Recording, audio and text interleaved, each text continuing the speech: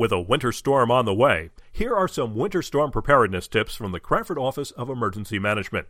First of all, prepare ahead of time so you don't have to go out during the storm. Remove vehicles from streets whenever possible to allow for snow removal. Make sure your home smoke detectors and carbon monoxide alarms are working before the storm. Make sure you have rock salt or ice melt, snow shovels, and adequate clothing and blankets to keep you warm.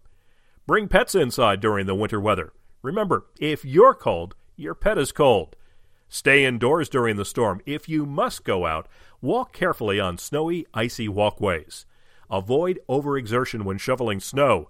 Overexertion can bring on a heart attack, a major cause of death in the winter.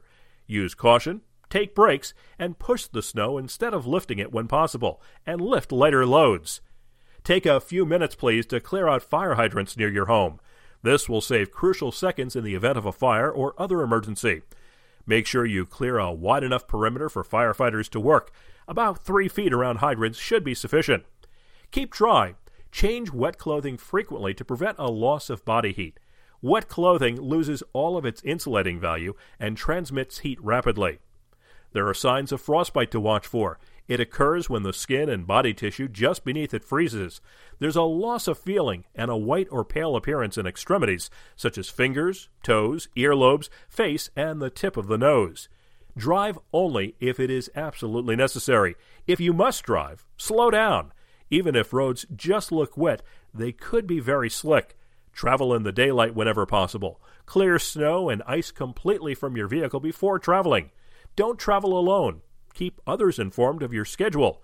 Stay on main roads and avoid back road shortcuts.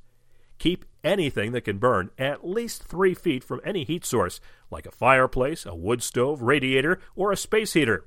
If you are using space heaters, plug only one directly into a wall outlet.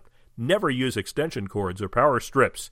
And remember, keep portable generators outside away from windows and as far away as possible from the house.